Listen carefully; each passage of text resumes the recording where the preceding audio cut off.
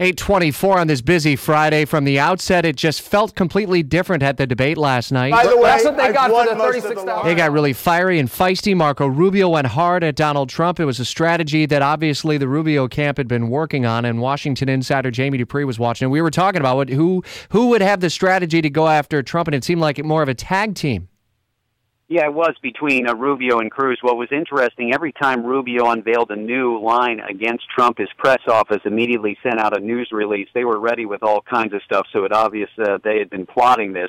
More than anything, Rich, what was interesting was Rubio went after Trump on issues, talking about that there really wasn't much substance behind some of his statements. For example, on the issue of the Obama health law, Rubio said to Trump, okay, what do you want to change? And Trump said, well, I want to allow insurance to be sold over state lines. And Rubio said, okay, well, what else? Well, Trump didn't really have anything, and he kept repeating himself, which Rubio was more than happy to note for the crowd that roared about that, obviously a tongue-in-cheek reference to his own problems at a debate a few weeks ago.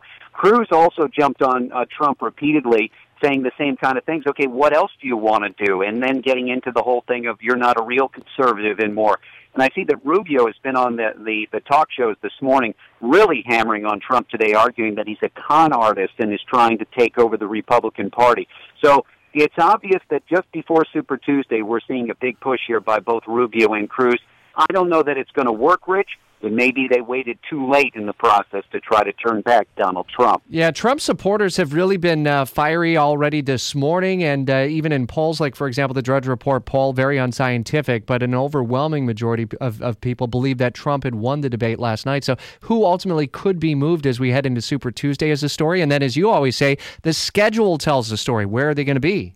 Yeah, I'm headed right now to Dallas. Marco Rubio's got a rally here in just about 2 hours, and then Donald Trump will be in Fort Worth later, and then both of them will go to Oklahoma later today. Cruz is in Nashville and then goes to Virginia today. It's all part of the big rush over the next few days. Most of the candidates getting to about 6 or 7 of the 11 Super Tuesday states, so it's a big, big deal, Rich, obviously, as they move out.